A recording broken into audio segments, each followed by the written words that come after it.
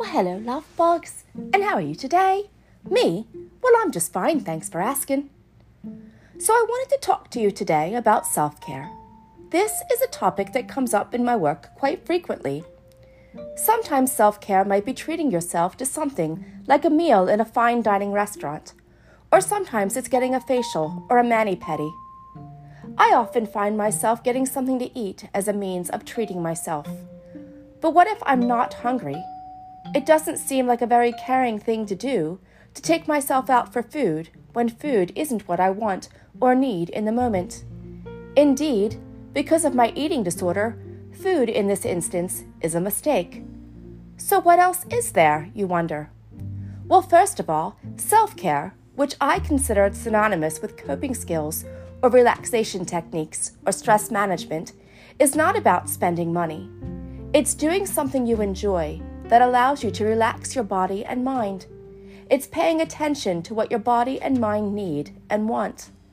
It's helping you to take your mind off things that upset you and make you anxious. It's learning how to meditate or do yoga. It's reading a book or listening to a podcast or watching a movie.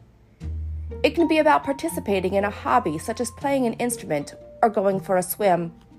It's journaling. It's really anything you can do to help you relieve stress and anxiety. It's anything that helps you relax and focus your attention on something else besides your fears or emotional or even physical pain. It doesn't have to cost money, and it doesn't require fancy equipment or even leaving your home. As I mentioned at the beginning of this post, self-care is an important topic in my line of work. We encourage it in each other and in the people we serve.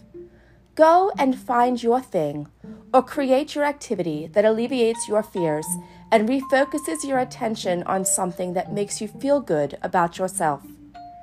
It's the best thing you can do when all it feels like you can do is worry or dwell on the negative thoughts and feelings and things that make living and breathing difficult.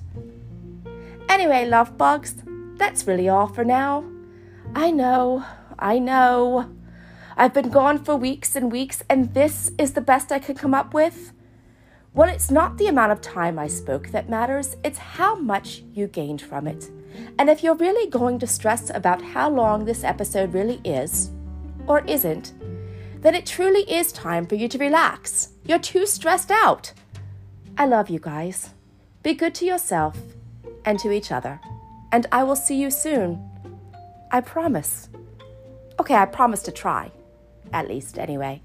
Love you.